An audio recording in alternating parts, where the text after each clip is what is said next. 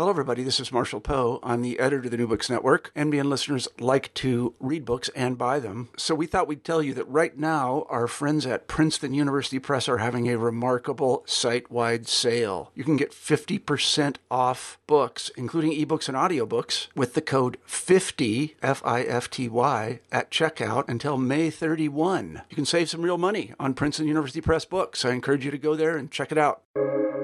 Welcome to the New Books Network. Welcome to New Books in Politics and Polemics, a channel on the New Books Network. I'm your host, Dr. Kirk Megu.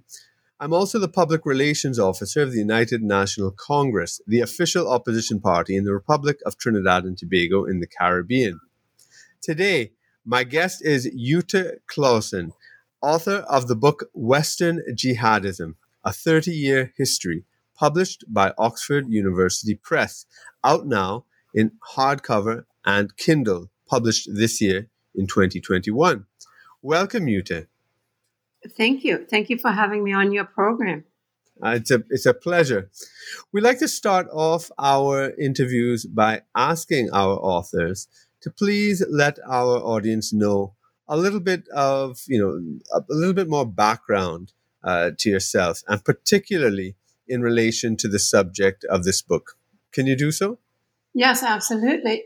So this book has been very long in the making. I began working, collecting the data that informs the book already back in 2006. And the impetus for this work was that at that time I had just published a book also with Oxford University Press, which also publishes this new book, that was based on interviews with Muslim leaders in 6 European countries, people who had been elected to parliaments, who had been elected to national assemblies, in leadership positions in large metropolitan city councils, etc., etc.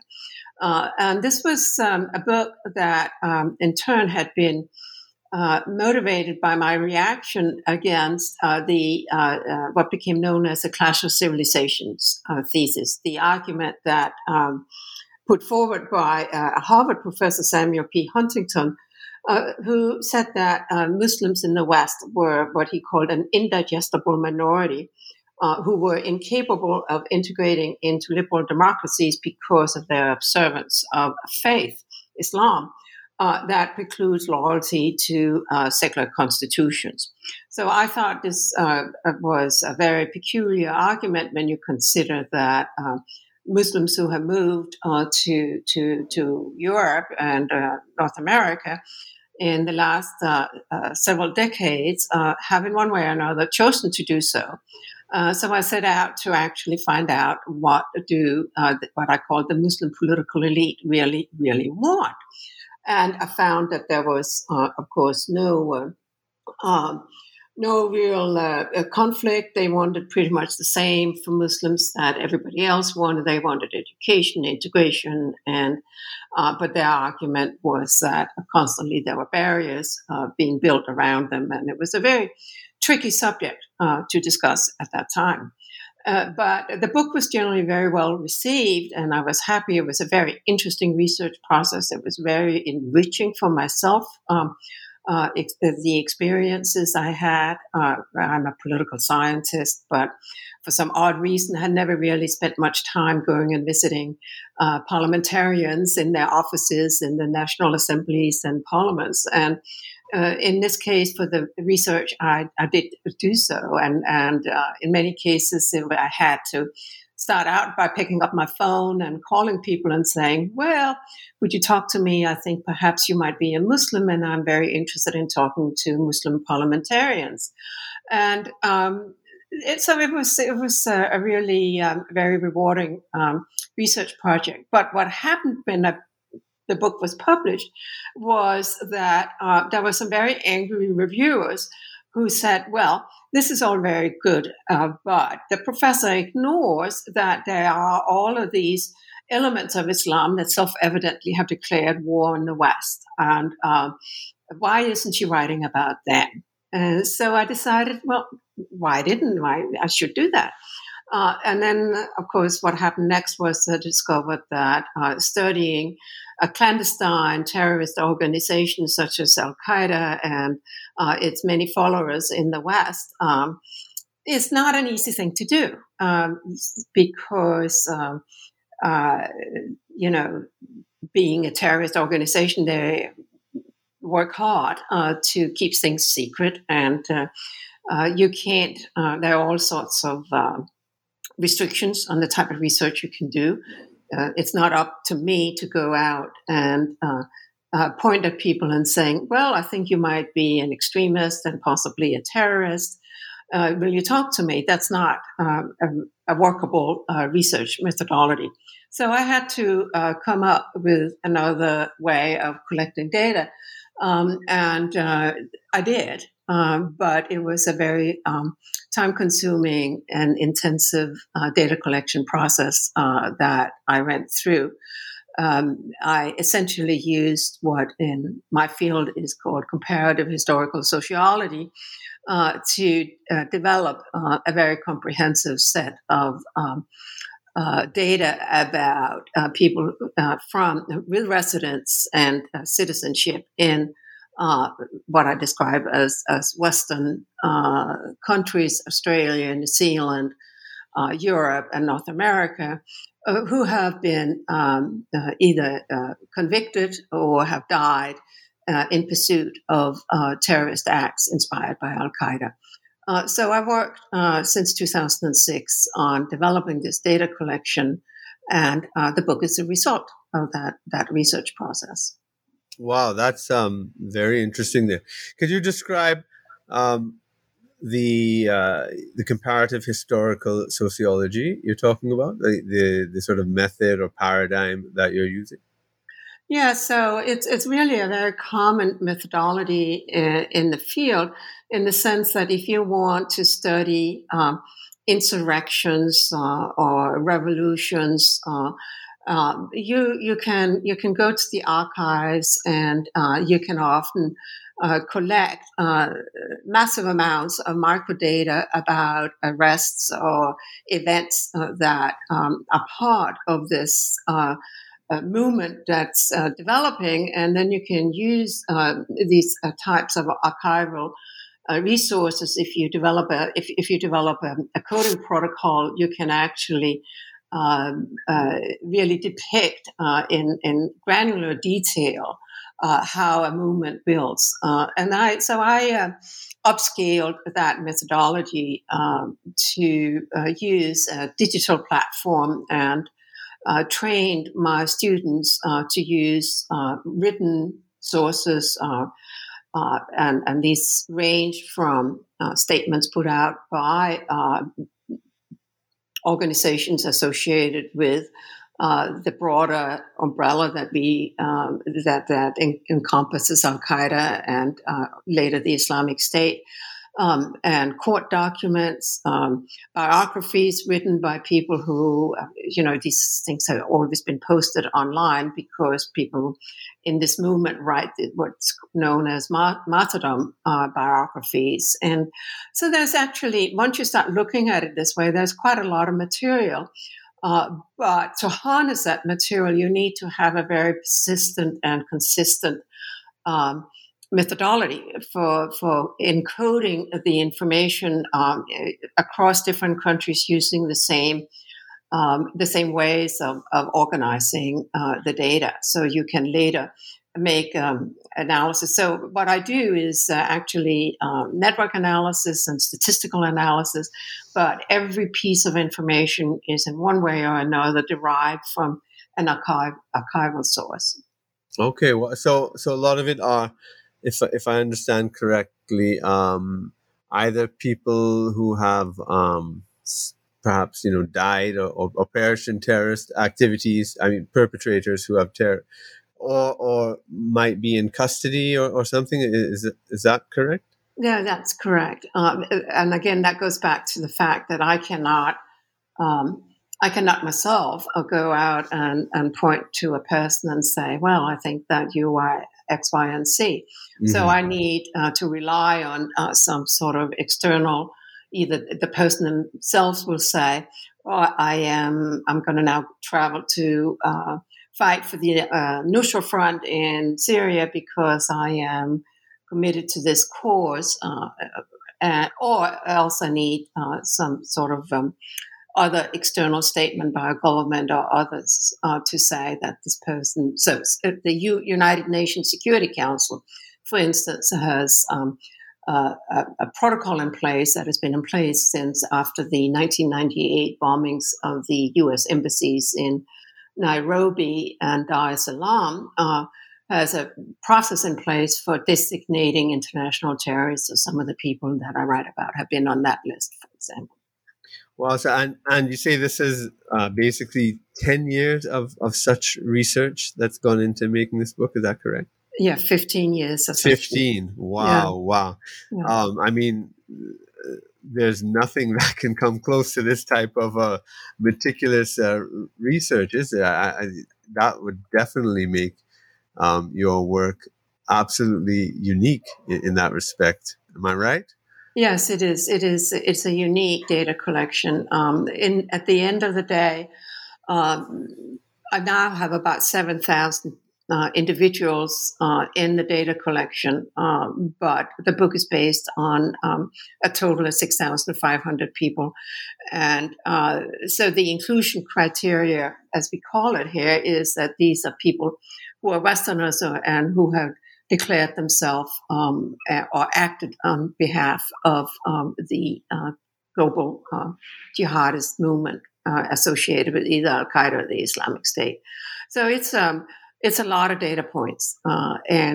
So I collected data both about who they are, but also about things like which cities they lived in when they were radicalized, which organizations they affiliated themselves with, and what their actions were. Did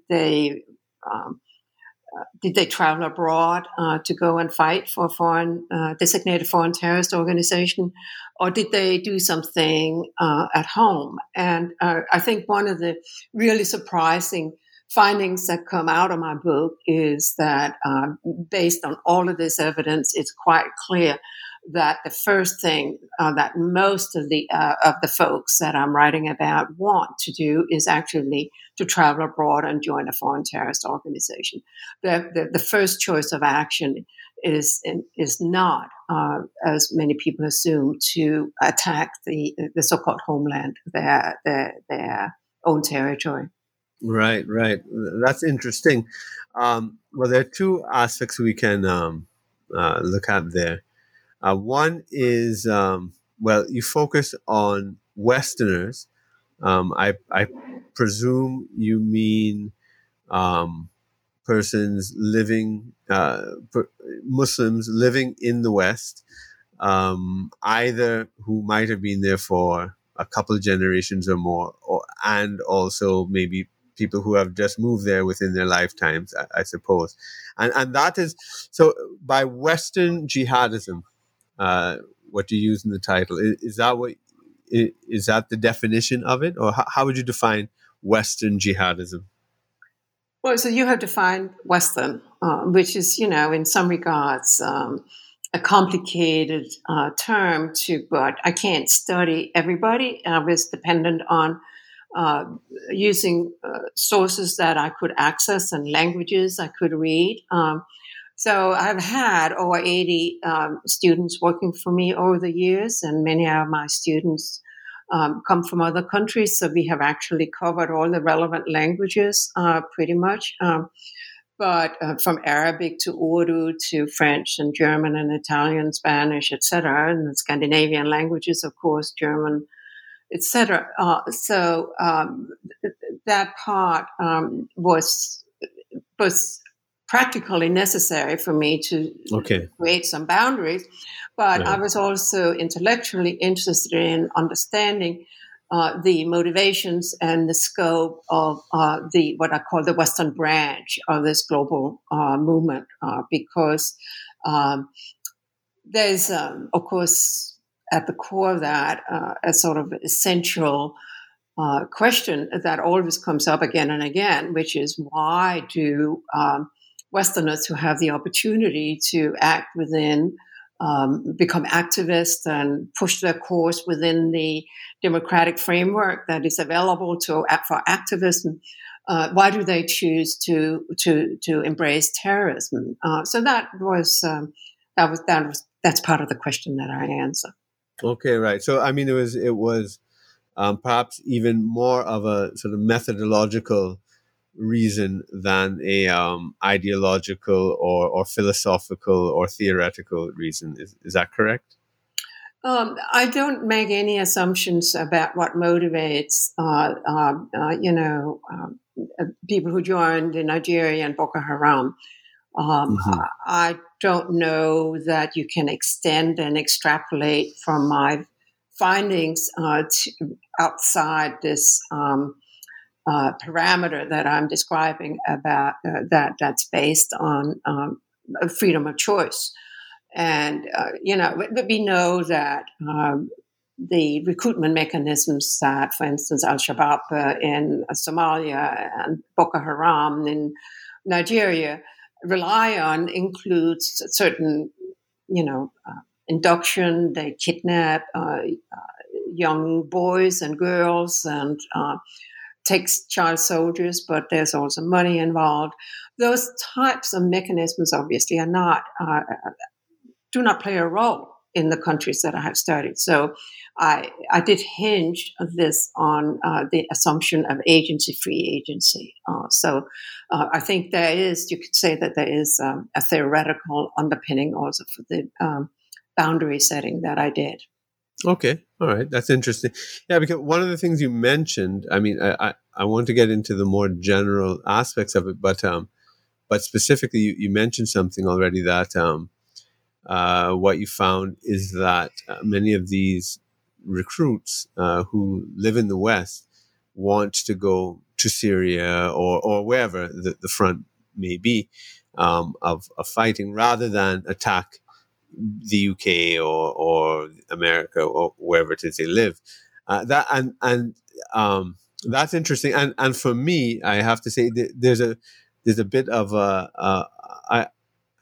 I'm interested in that because I myself was born in the United States, raised in Canada, and so I'm a kind of. But my parents were immigrants there, but I decided to leave, for various reasons, and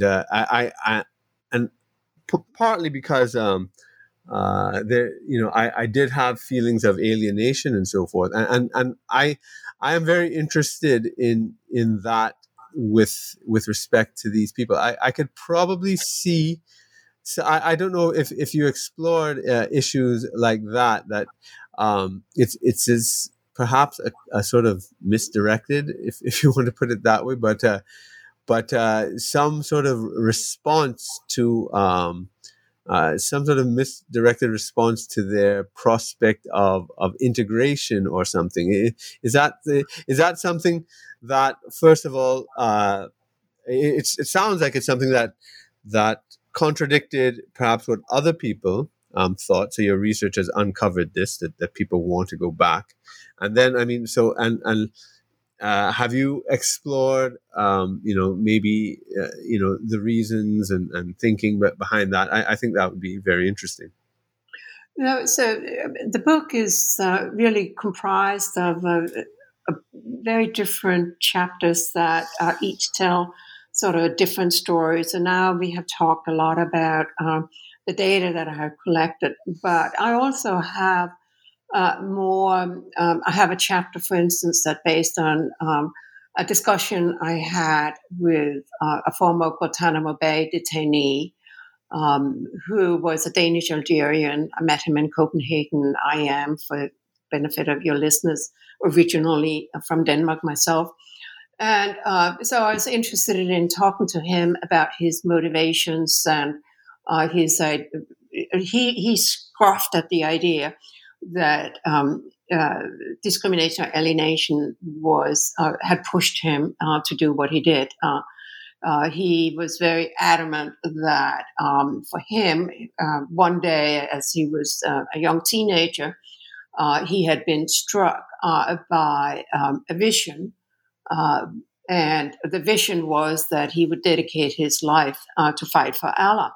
And if you talk to people who had joined this movement, they will all come up with these type of stories that one day they had this vision came to them, and they will all cite some type of divine experience. Now, I'm a social scientist. I don't believe in divine experiences. So in my case, I need to ask questions about what put this individual into a situation where he becomes receptive to this idea. But more broadly, it's quite clearly the case from my research that when people join up, they join because they're excited. They want to, they have a sense of purpose. They are fired up by what we sometimes call perverse altruism. If you have young women coming from Bethnal Green in London going to Raqqa to join the morality police for the Islamic State, where they then put themselves in a situation where they go around and whip the local women for not wearing the mandated clothing. That is something we really need to wrap our heads around. That is an extraordinary phenomenon. And this is a true story. This really did happen. But it's clearly the case that the Westerners who join up are revolutionaries. They are committed to this revolution. Now, it should be said, and this is what is sometimes forgotten, that only a tiny, tiny minority ever were attracted by this type of revolutionary zeal.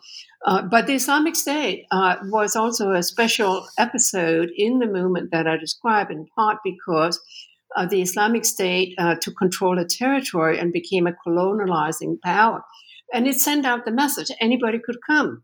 Al-Qaeda back in the 1990s, when they had training camps in Afghanistan, were not interested in having teenage girls from Bethnal Green coming, flocking to Afghanistan.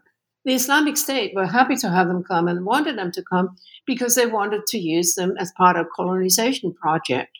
And they wanted to hand them out as wives to reward the fighters.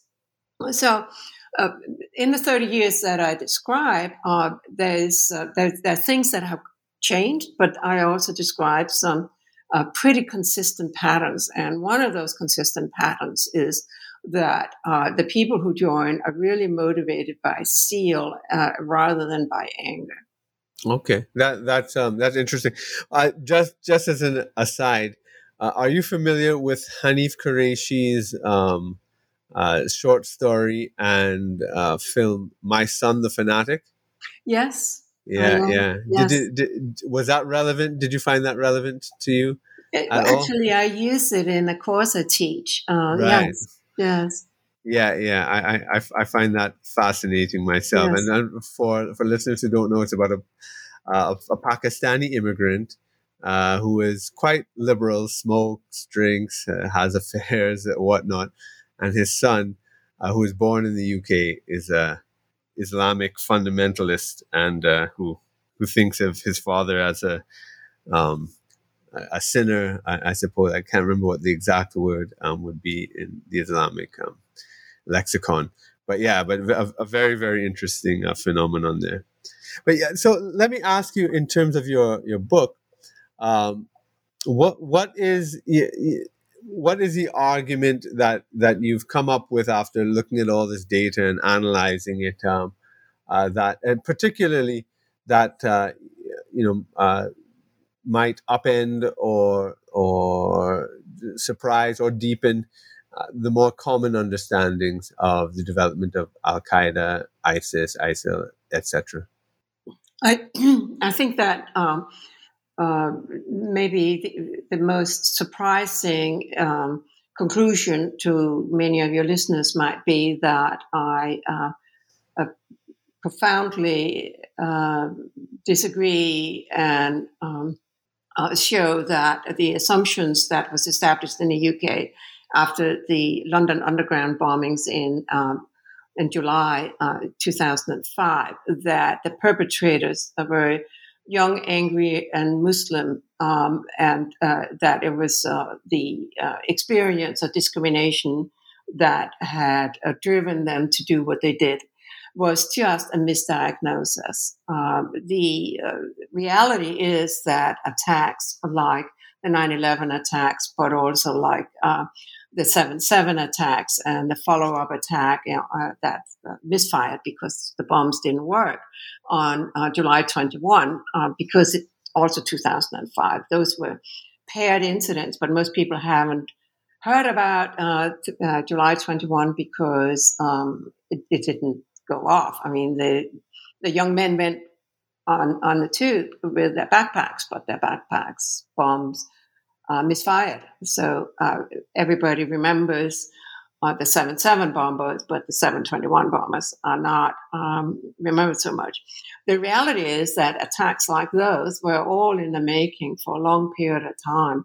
And Mohammed Siddiq Khan, who was really the quartermaster, the leader of the both of these two attacks, actually had gone to the training camps already before the 9/11 attacks, and was selected by a British Pakistani named Rashid Rauf out of the training camps that at that time he had actually first gone to a place in Pakistan, and was then taken into Afghanistan and was given his mission.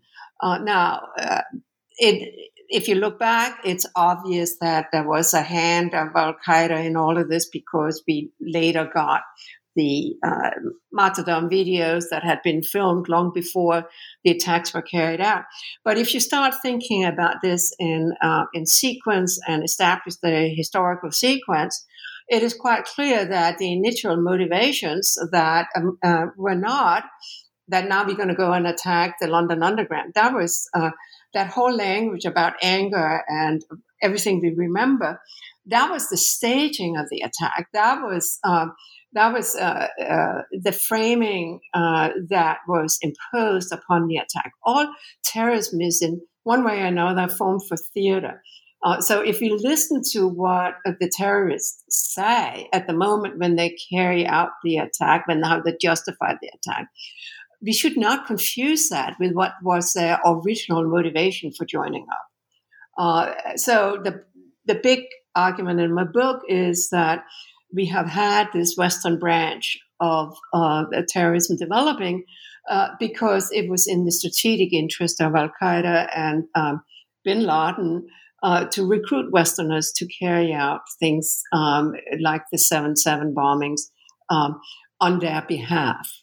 And that it was this strategic effort really developed very early on. I show some datelines. Bin Laden started recruiting Westerners with passports already in 1998, and his assistant Khalil Sheikh Mohammed, we have it in their own words that it was very important for Al-Qaeda to recruit people with Western passports, both for the symbolic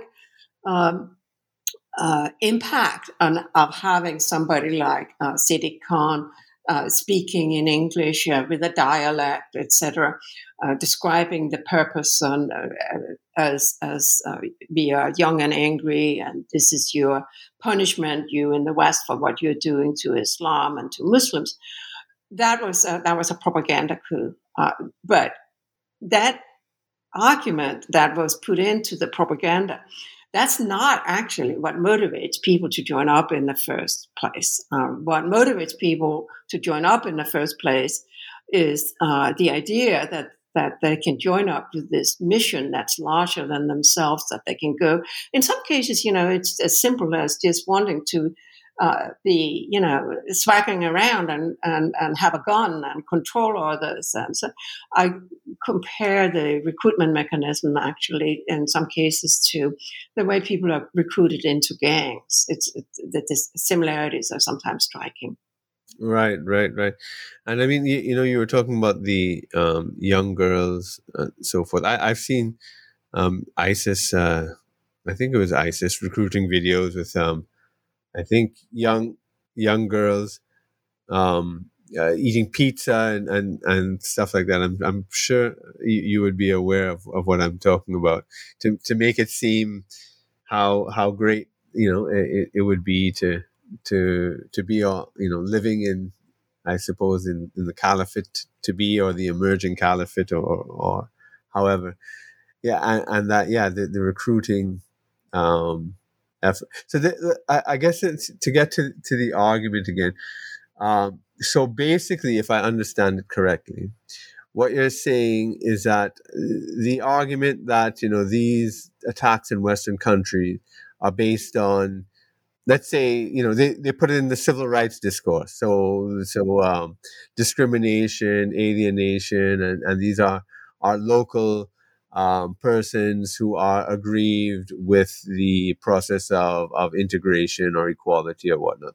And if I understand you correctly, you're saying, no, this is actually um, uh, dictated from outside. It is clearly Al Qaeda and perhaps later ISIS, but these global jihadist forces that are organizing these individuals who, um, well, from your argument, it's not that it has really nothing to do so much with alienation as opposed to ideological, religious zeal. Is that correct? That's correct. I mean, so if you think about it, we now have a few instances of people who come from multi-generational families that have been involved. We saw that in the case of some of the people coming from Brussels who were responsible for the November shooting attack in Paris. But this is really the exception. The people we have seen from the West who are joined up, they are rebelling both against their families and they're rebelling against they're changing themselves into this avatar for the global jihad. And there's, I think it's important to recognize that people who are upset about the way Muslims' lives are lived and think that Islamophobia has been a serious hindrance to the efforts on the part of Western Muslims to live their lives fully. They don't reach for terrorism. They become political activists. They join groups and they stand for election and find other things to do. They start writing novels or make movies or do other things.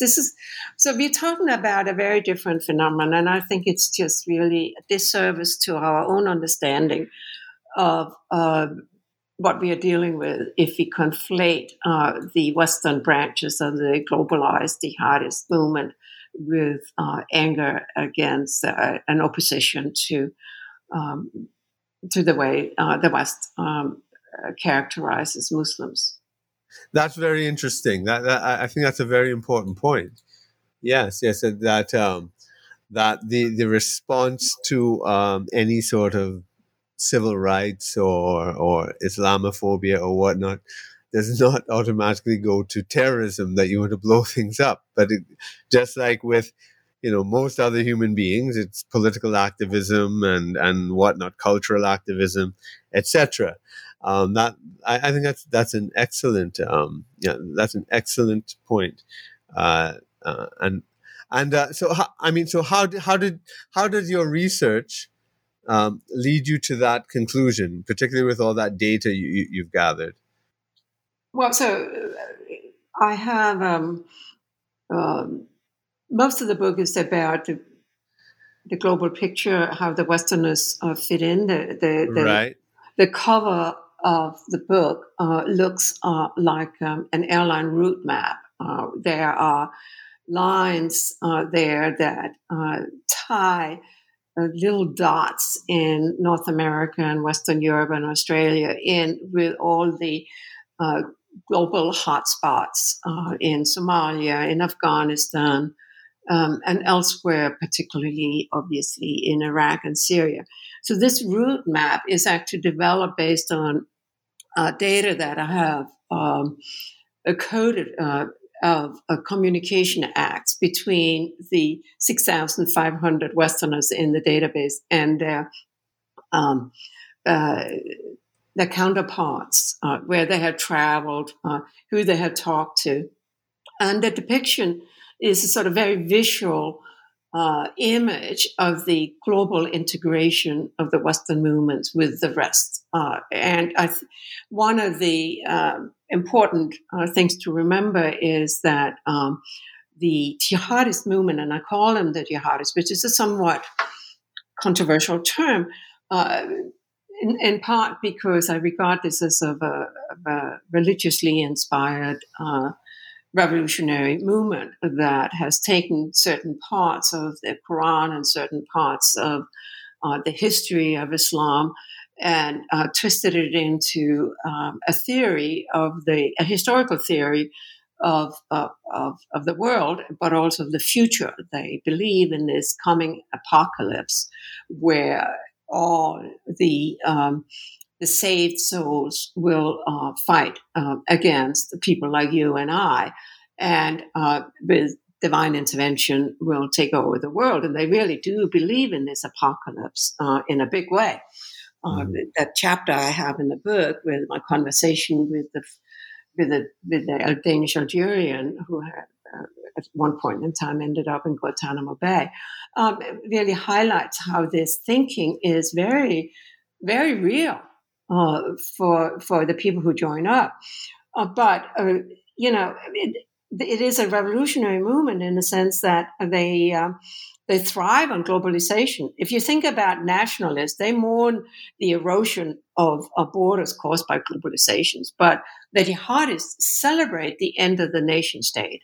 Their ultimate goal is to upend every existing Muslim's country and create this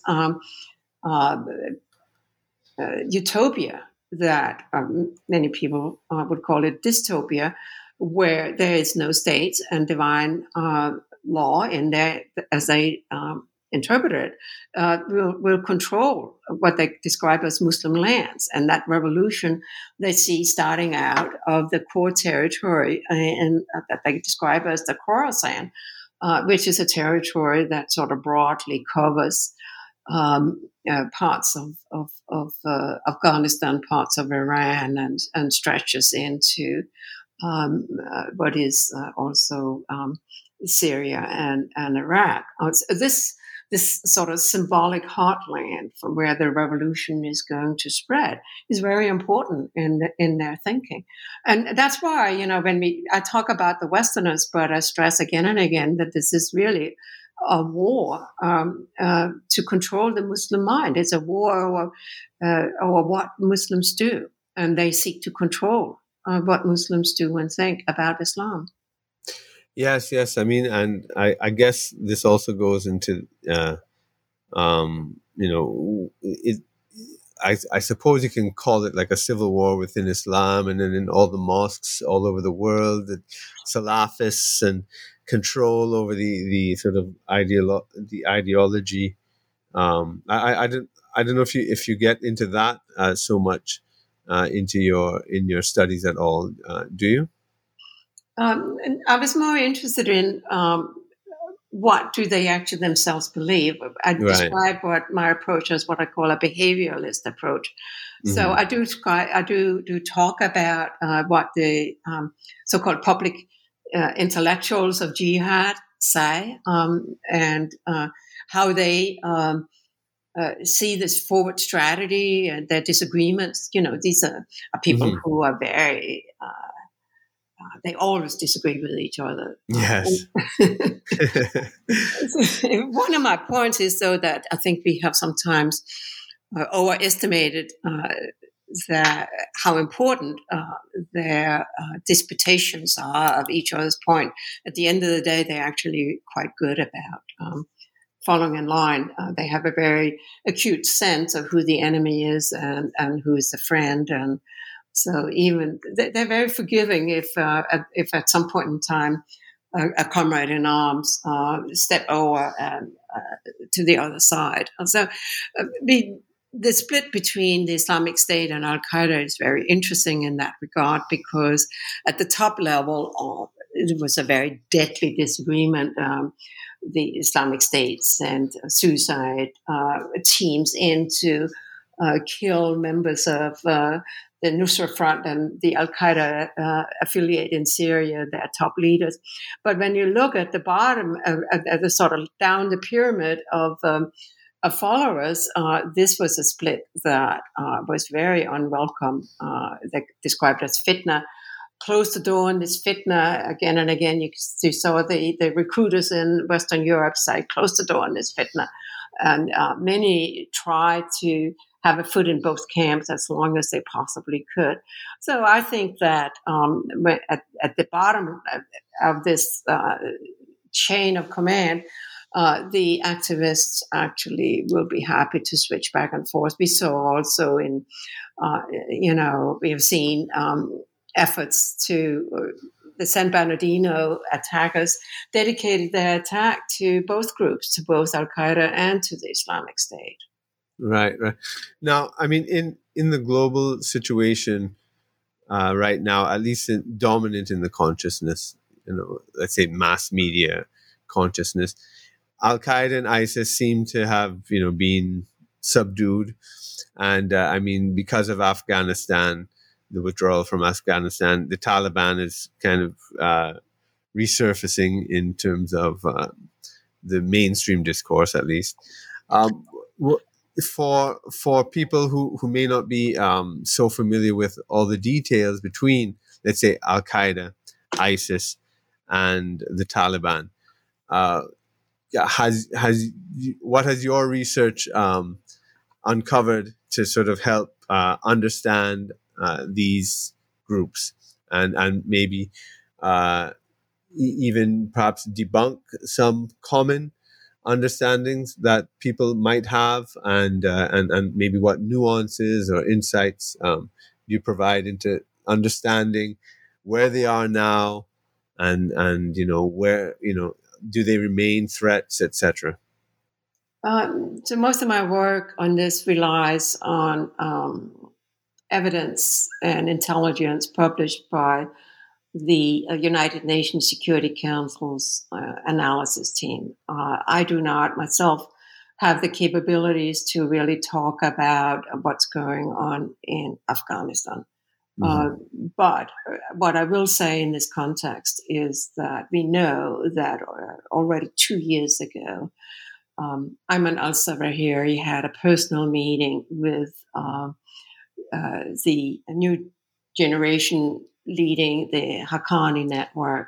The Haqqani Network is a mix of a jihadist organization and a crime cartel that makes a lot of money off drug trades, international drug trade. And it's mostly based in northwest Pakistan, but it's also based in Afghanistan.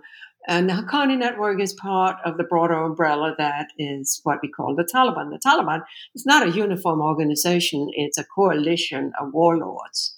Mm-hmm. And the Haqqani Network has always been very hospitable to Al-Qaeda.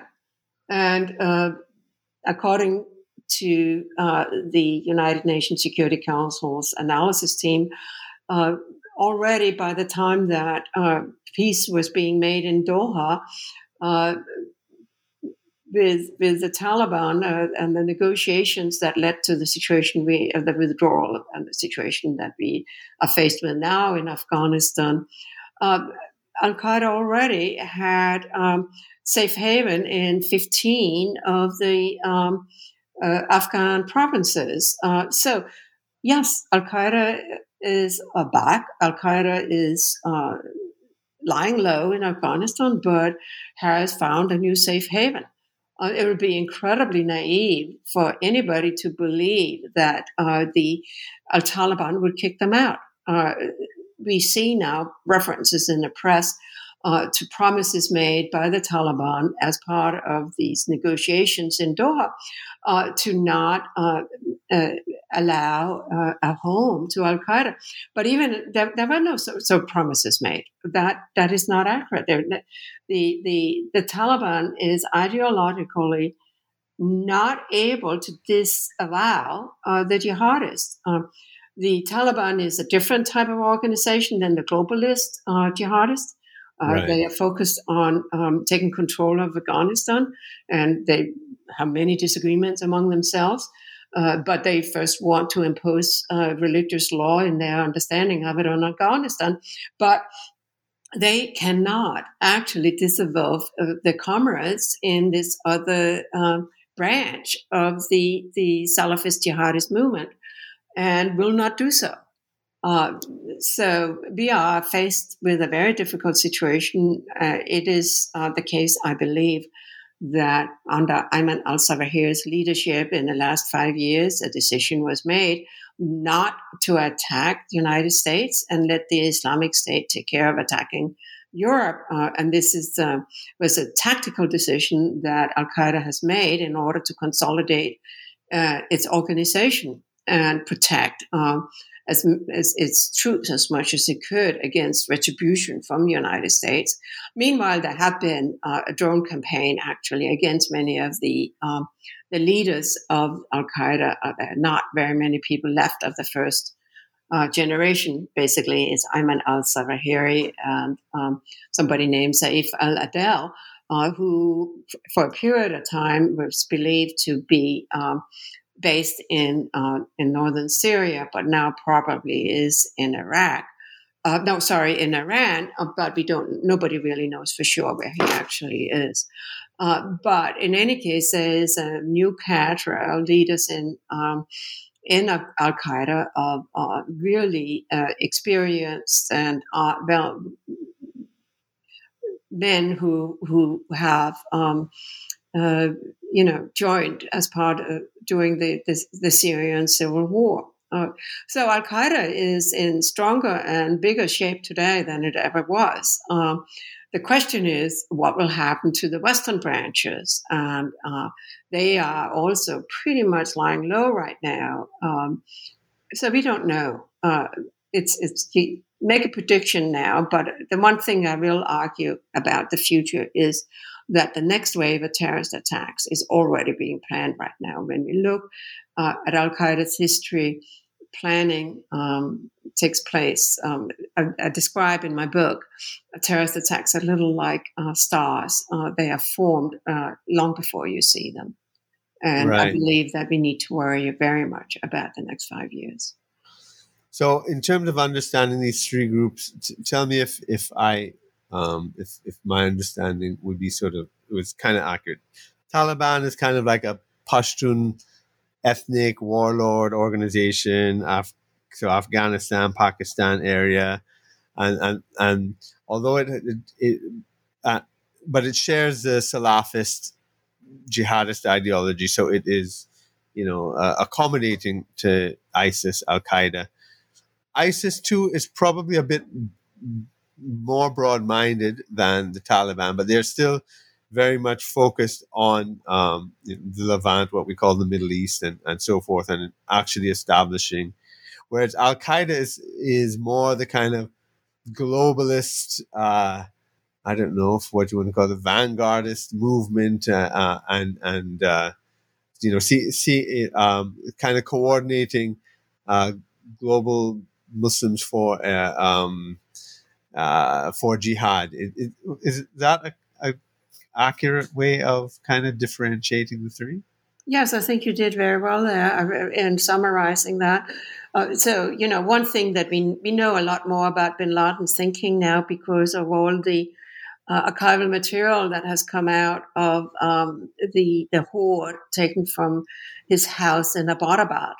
And when we read his letters, when we read his thinking, it is striking how secular his revolutionary zeal was, how much of it actually resembles the sort of basic avant-gardist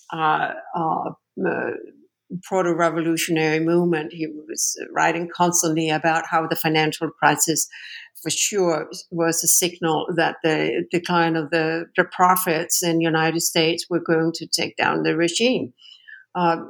Making me, when I was reading it, I was thinking, it's more of Lenin than I was thinking of a revolutionary Islamist. And his thinking always was that imperial powers could be brought down by a proto-Maoist strategy of insurrection and because the costs being imposed on the inflexible superpower would be such that it would bring down and cause the United States to withdraw. And, that's why people are saying rightly right now that the jihadists jubilant. They consider the American withdrawal from Afghanistan as proof that bin Laden was right, that the imperialist power could not sustain the costs. Right. Now, the last chapter in your book is called The Never-Ending Forever War. For the readers, could you just briefly tell us what you mean by that? Do you mean that this will never end, in your opinion? Well, it's tongue-in-cheek. But, yes, I think that there has been the strategic thinking about how to deal with Al-Qaeda has failed to grapple with the fact that this is a globalized non-state actor. And the constantly Al-Qaeda has been underestimated. And so I warn against that. We know already that there are organizations in Africa and Asia that are associated broadly with Al-Qaeda. There is a sort of shift in Al-Qaeda thinking from the glory days of bin Laden in the 1990s to thinking more about creating what they call localized emirates. It's sort of what I call a local global phenomenon where bastions is like a global checkboard where bastions are being created here and there. But on top of that, the global elite within the cadre, the commanders, are extremely well connected and hopscotch from one location to another, and they do communicate. There's no doubt that Ayman al-Zawahiri's ability to communicate with the troops was and has been deteriorating. There's been speculations that he was dead. Now, we did get over the weekend here a 9/11 anniversary greeting for Ayman al-Zawahiri. That doesn't definitively prove that he's currently alive, but there are references in what he says that show that he didn't die in November last year, as often assumed. So we don't know where he's based, and we don't know the extent to which he and his most intimate associates continue to call the shots. It's fair to assume that the control and command chains have deteriorated rather dramatically. But that doesn't mean that this isn't a coordinated movement. For one thing, the ideology has really an action plan embedded, and that in itself coordinate the and provided a certain element of leadership very well. So I think that it's globalization creates an infrastructure for risk management and risk avoidance, and the strength of Al-Qaeda has been that it's been able to harness globalization to build an organization. So that's why I say that this is something that's going to be with us for a long time. I mean, as it's a practical matter, Al-Qaeda has already, with a 30-year history, by far exceeded the ordinary life expectancy of a terrorist organization. Right, right.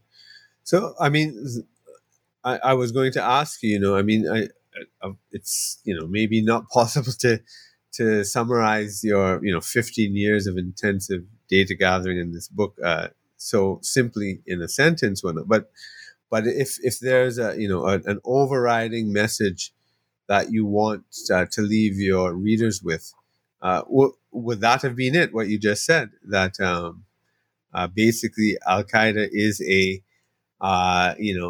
embedded in a sense in globalization itself, and therefore is going to be with us for a long time. Is that the message you basically want to leave your readers with, or what? Yes, that's very well put. I mean, they fight not for control of a particular patch of land.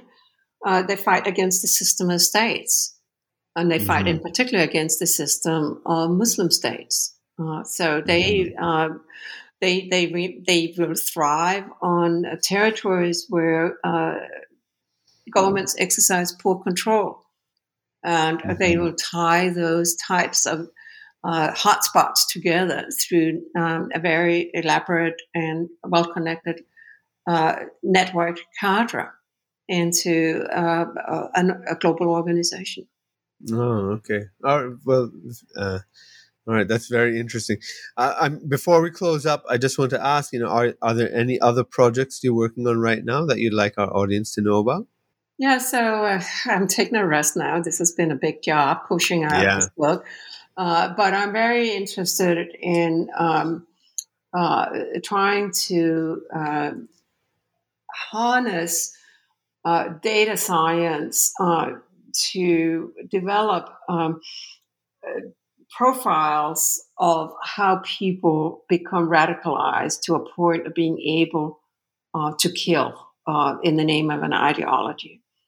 And so one of the aspects of my work has been that I have shown that we do actually see behavioral changes, that when people becoming a terrorist is learned behavior. It depends on opportunity to latch on to others, peer groups, but it also involves a remaking of the self into being capable of killing. Terrorists kill not to enrich themselves or because they're evil people. They kill for a purpose. We often describe them as evil. George Bush famously described Al Qaeda as evildoers. And for sure, terrorism has elements that we often will describe or be tempted to describe as evil. But that's exactly part of the message. They aim for this type of shock effect. So I'm very interested in seeing if we can generalize what I know about this process of becoming capable of carrying out violence in the name of an ideology across different ideologies to sort of create a behavioral profile of extremist radicalization leading to violence. So I did some work recently on a new group known as incels, the involuntary celibates. They are really a challenge to our understanding of terrorism because nearly half of them, they're very lethal. When they kill, they really kill large numbers of people often. But they also, generally speaking, mentally ill. At least half of the people that I have studied have a mental health diagnosis before they go down the trajectory of actually committing violent incidents. So normally we regard terrorism as, simply the opposite of mental illness. You can't have. Al Qaeda did not want to deal with mentally ill people. So we are looking at a sort of weird diffusion of violent extremism that we don't know quite how to characterize. So that's what I'm interested in working on. Wow, that's very interesting. I look forward to that.